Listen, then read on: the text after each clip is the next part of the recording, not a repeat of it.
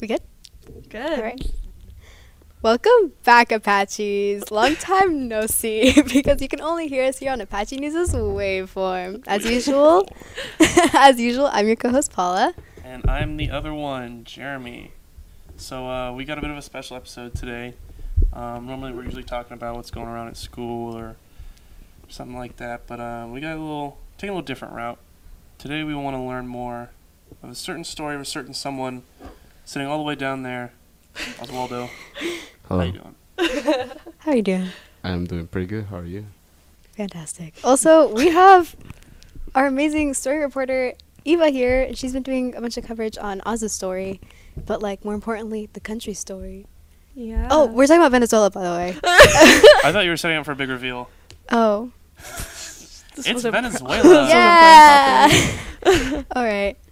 Venezuela Part 5, guys. I don't know when this is going to air, but watch it. So just for a little bit about you two. Oswaldo, you are an immigrant from Venezuela. Yes, I am. And Eva, you're kind of our resident expert on Venezuela. Because how many stories have you done on Venezuela by now? Working on number 5 as we speak. That's going to air tomorrow, May 10th. Hopefully, man. Wow. And this has been all year. Yeah, From what I can since remember. the beginning of the year. That's crazy. Yeah, I've come a long way. And good job for doing all the stories and bringing such coverage. And hi, Oz. Hello. thanks for being here. You're always our studio audience in the back behind the camera. So what's it like being in front of the camera? It feels weird. I don't like It's it always by weird the myself. Oh. first time. All right. So I think we're just gonna get into it and just. Do you guys want to explain what's happening for the people that don't know? Do you want to start? Yeah, just tell us a little bit about yourself. A little bit about Well, yourself. I came here in October of 2017. I moved from Venezuela, like I said before. And Venezuela is a country that is in shambles economically, politically, socially. It's just a really big mess, generally. So Yeah, so there's so much going on right now that it'd be really difficult to get it all, to explain it all, and still have time to talk about you and your story. So for either Eva or you, Oz, what's like, in its most basic form, what would the audience have to know about Venezuela? I would say, what, from the root of it, it's their current, socialist dictator, Nicolas Maduro, and all of his, policies to help his regime has kind of, had this detrimental effect on their economy, almost, the bolivar, right? Has lost almost all of its worth, so people literally can't buy any food. They don't have medicine. There's been, this dramatic, people fleeing the countries to other Latin American countries, and now there's a new current interim president, Juan Guaido, and so they're currently in this, presidential power struggle, and Maduro has Russia and China backing him, Guaido has the US, but without the military for Guaido, it doesn't seem like there's going to be any, future for him and his campaign. Yikes. So whose side is the military currently on? half and half. Yeah. On whose side? Half and half. It's half Half and and half. half? Not that exact, but But roughly. about a That's week about, ago, like, about a week 60-40. ago, the military actually took side on Guaido's. Mm-hmm. Before, Maduro had all the control over the military, but like I said, about a week ago, some of the militaries, they decided to go against Maduro, and they took one of the bases in the capital. So it really is like a country divided right now. Yes, Mm-hmm. Oh, God. Like close to a civil war. Yeah. Is it officially, it's not open war yet though, is it? No, No. It's just politics. no, because people want to do take a pacifist approach to it, so they don't Mhm. want more blood to be spilled. Yeah, that we hope not. Yes. Peace is always the favorable option, especially with all the stuff that's already happened down there too. So, we've already kind of done a quick crash course in what's going on right now in the country.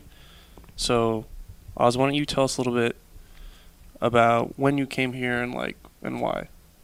Oh, so in Venezuela, the mess has started in 1999 since Chavez took control politically, but every year the country seems to be worse, and it even surprises Venezuelan people how bad it's getting.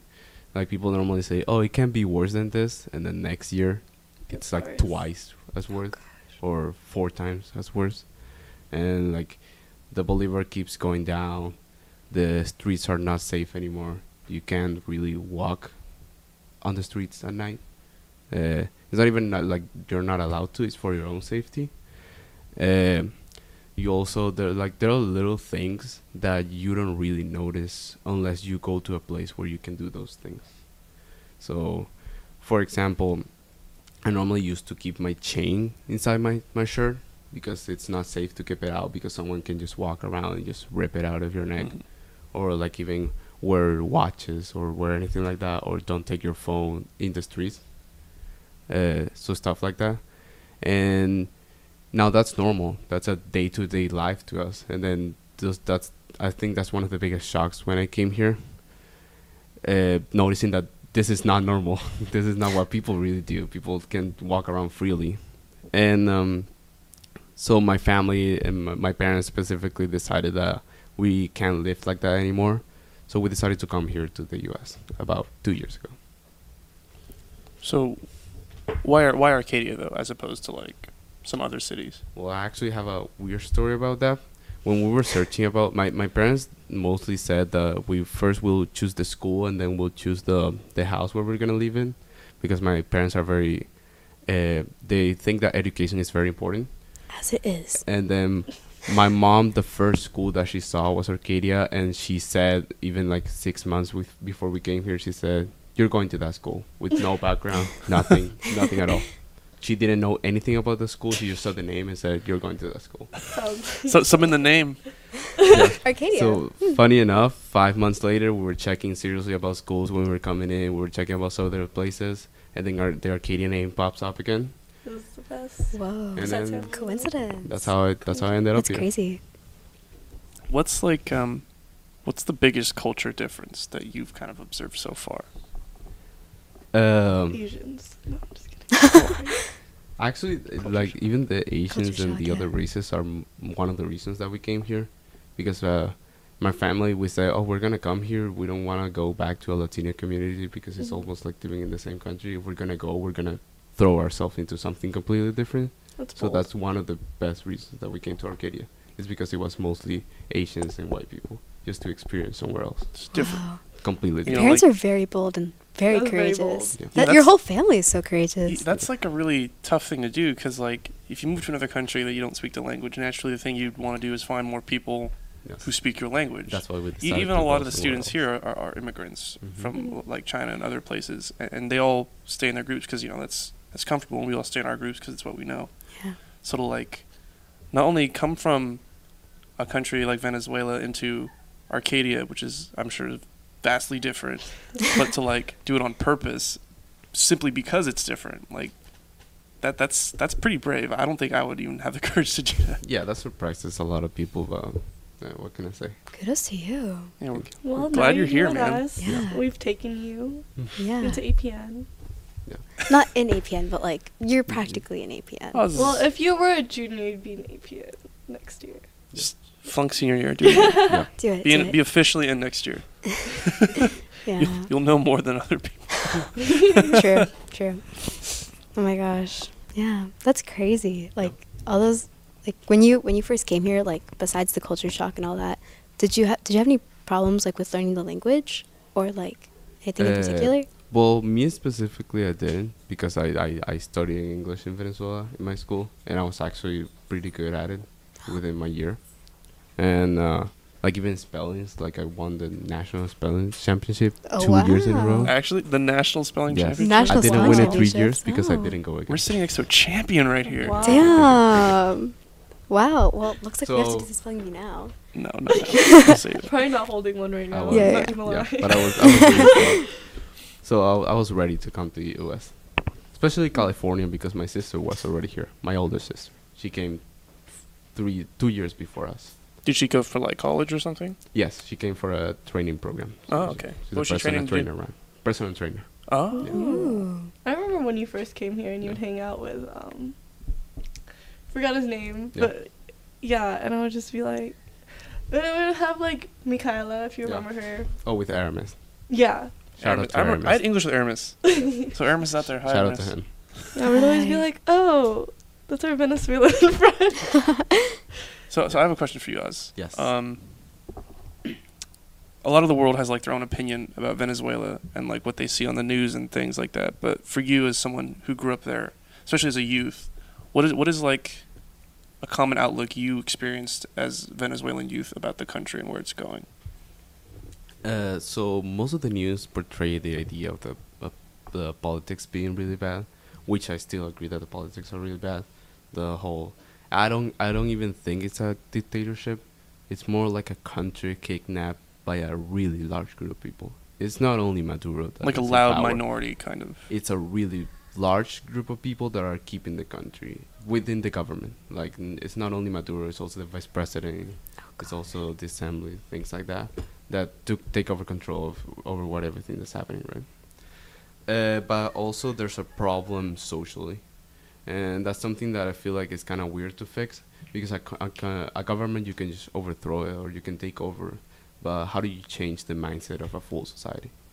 And I think that's not blaming the government, but the government surely helps, but it's gonna take a long time to change the Venezuelan mindset, or what is right or what is wrong. Yeah, because it's like it's easy to say it's the government's fault, but like it's hard to look at yourself and be like, am I part of the problem? Yes. Is how I think affecting things in the country. Yeah. Do you think it's Because been getting better or worse worse since you every left? day, every second? I also have many stories. Like I've told a story before about the guy that took advantage of the express kidnapping that goes on in Venezuela. So in Venezuela, there's this theory that people people kidnap you, and then 2 days after they just ask for money, and then they release you. That's a very common thing. So this guy in a mall decided to open his business late at night, and offered these people that needed to pay the kidnapping's money, and they offered the money for the kidnapping so the family can, the person that was in the family can come back, but then those people were in debt with him. Right? I remember you telling me some stuff about this. So then you can pay about it in a long time, but obviously he charges you more than what he gave you, so you're in debt with him. So, He made a lot of money so it's just like that way. a cycle of exploiting people. Yes, Like you need it, yes. but also now it's going to be someone else you're owing money to. That's something that you can blame on survival, but it still feels like it's a really horrible mindset to Yeah. take advantage of such a horrible situation. It's like even though your situation is horrible, like Yeah. at the end of the day, you're still taking advantage of others and adding to the problem as well. Yes. Jeez.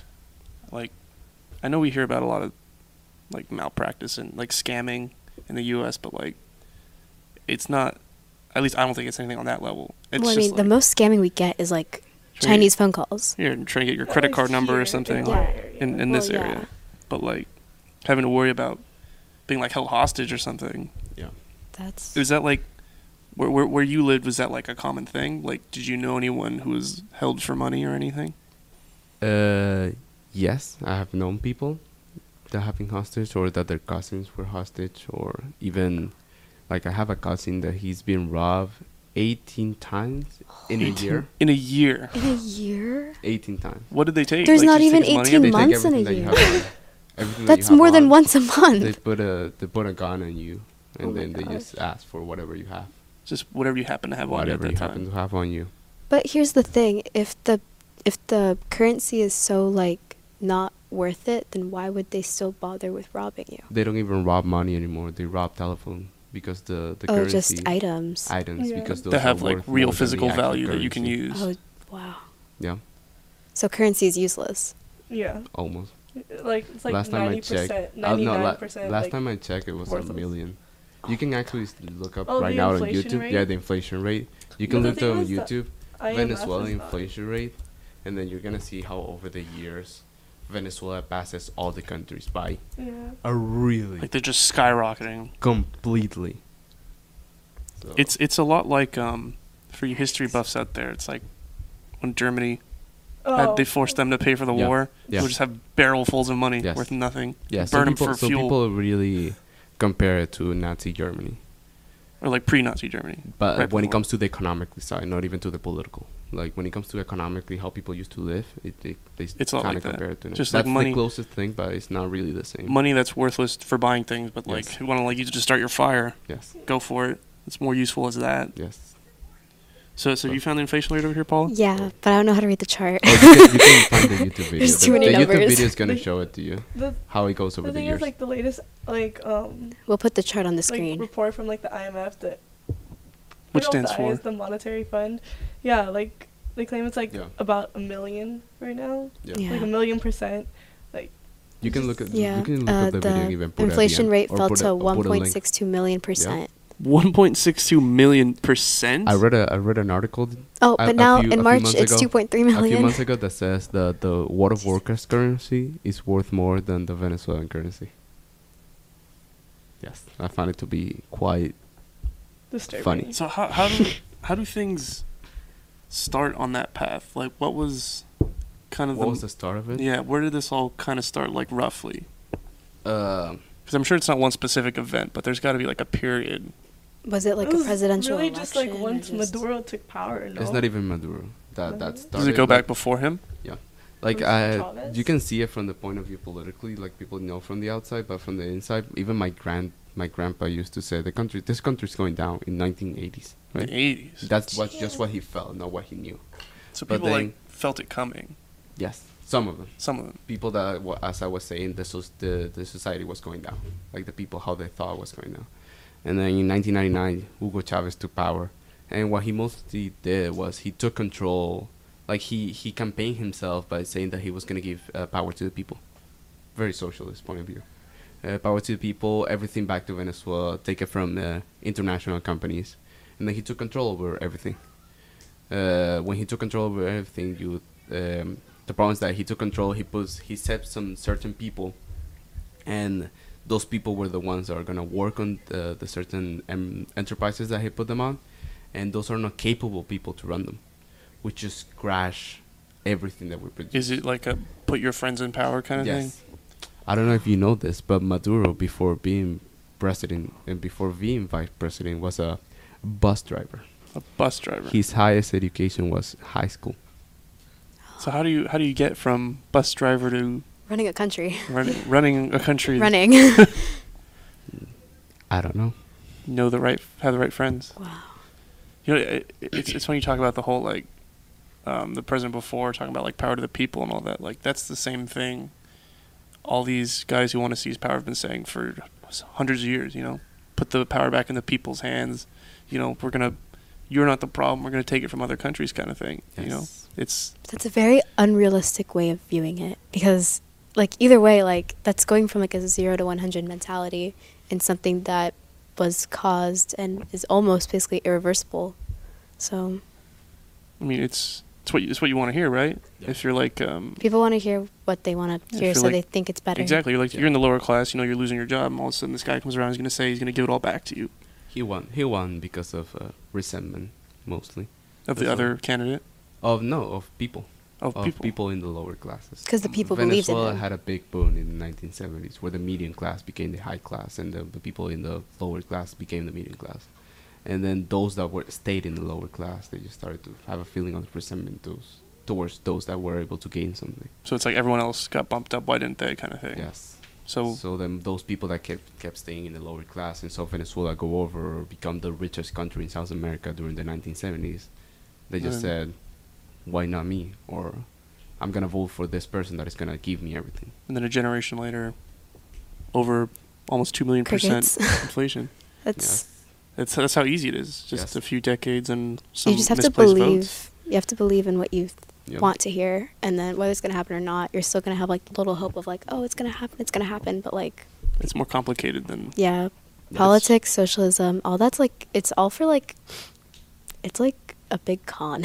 It's a beautiful idea that just doesn't work. Yeah. if it's too It's good to be real. true, it is. Yeah. You know, politics and economics is easier than not easier. It's much harder than elect a guy and he'll fix it all. It's everything is connected. You change one thing, it's going to affect some people on the other side of the world. It's like when Trump passed the tariff or something. Yeah. It indirectly like screwed with everyone in like that steel industry, put them Yeah. all out of a job because it was just too high.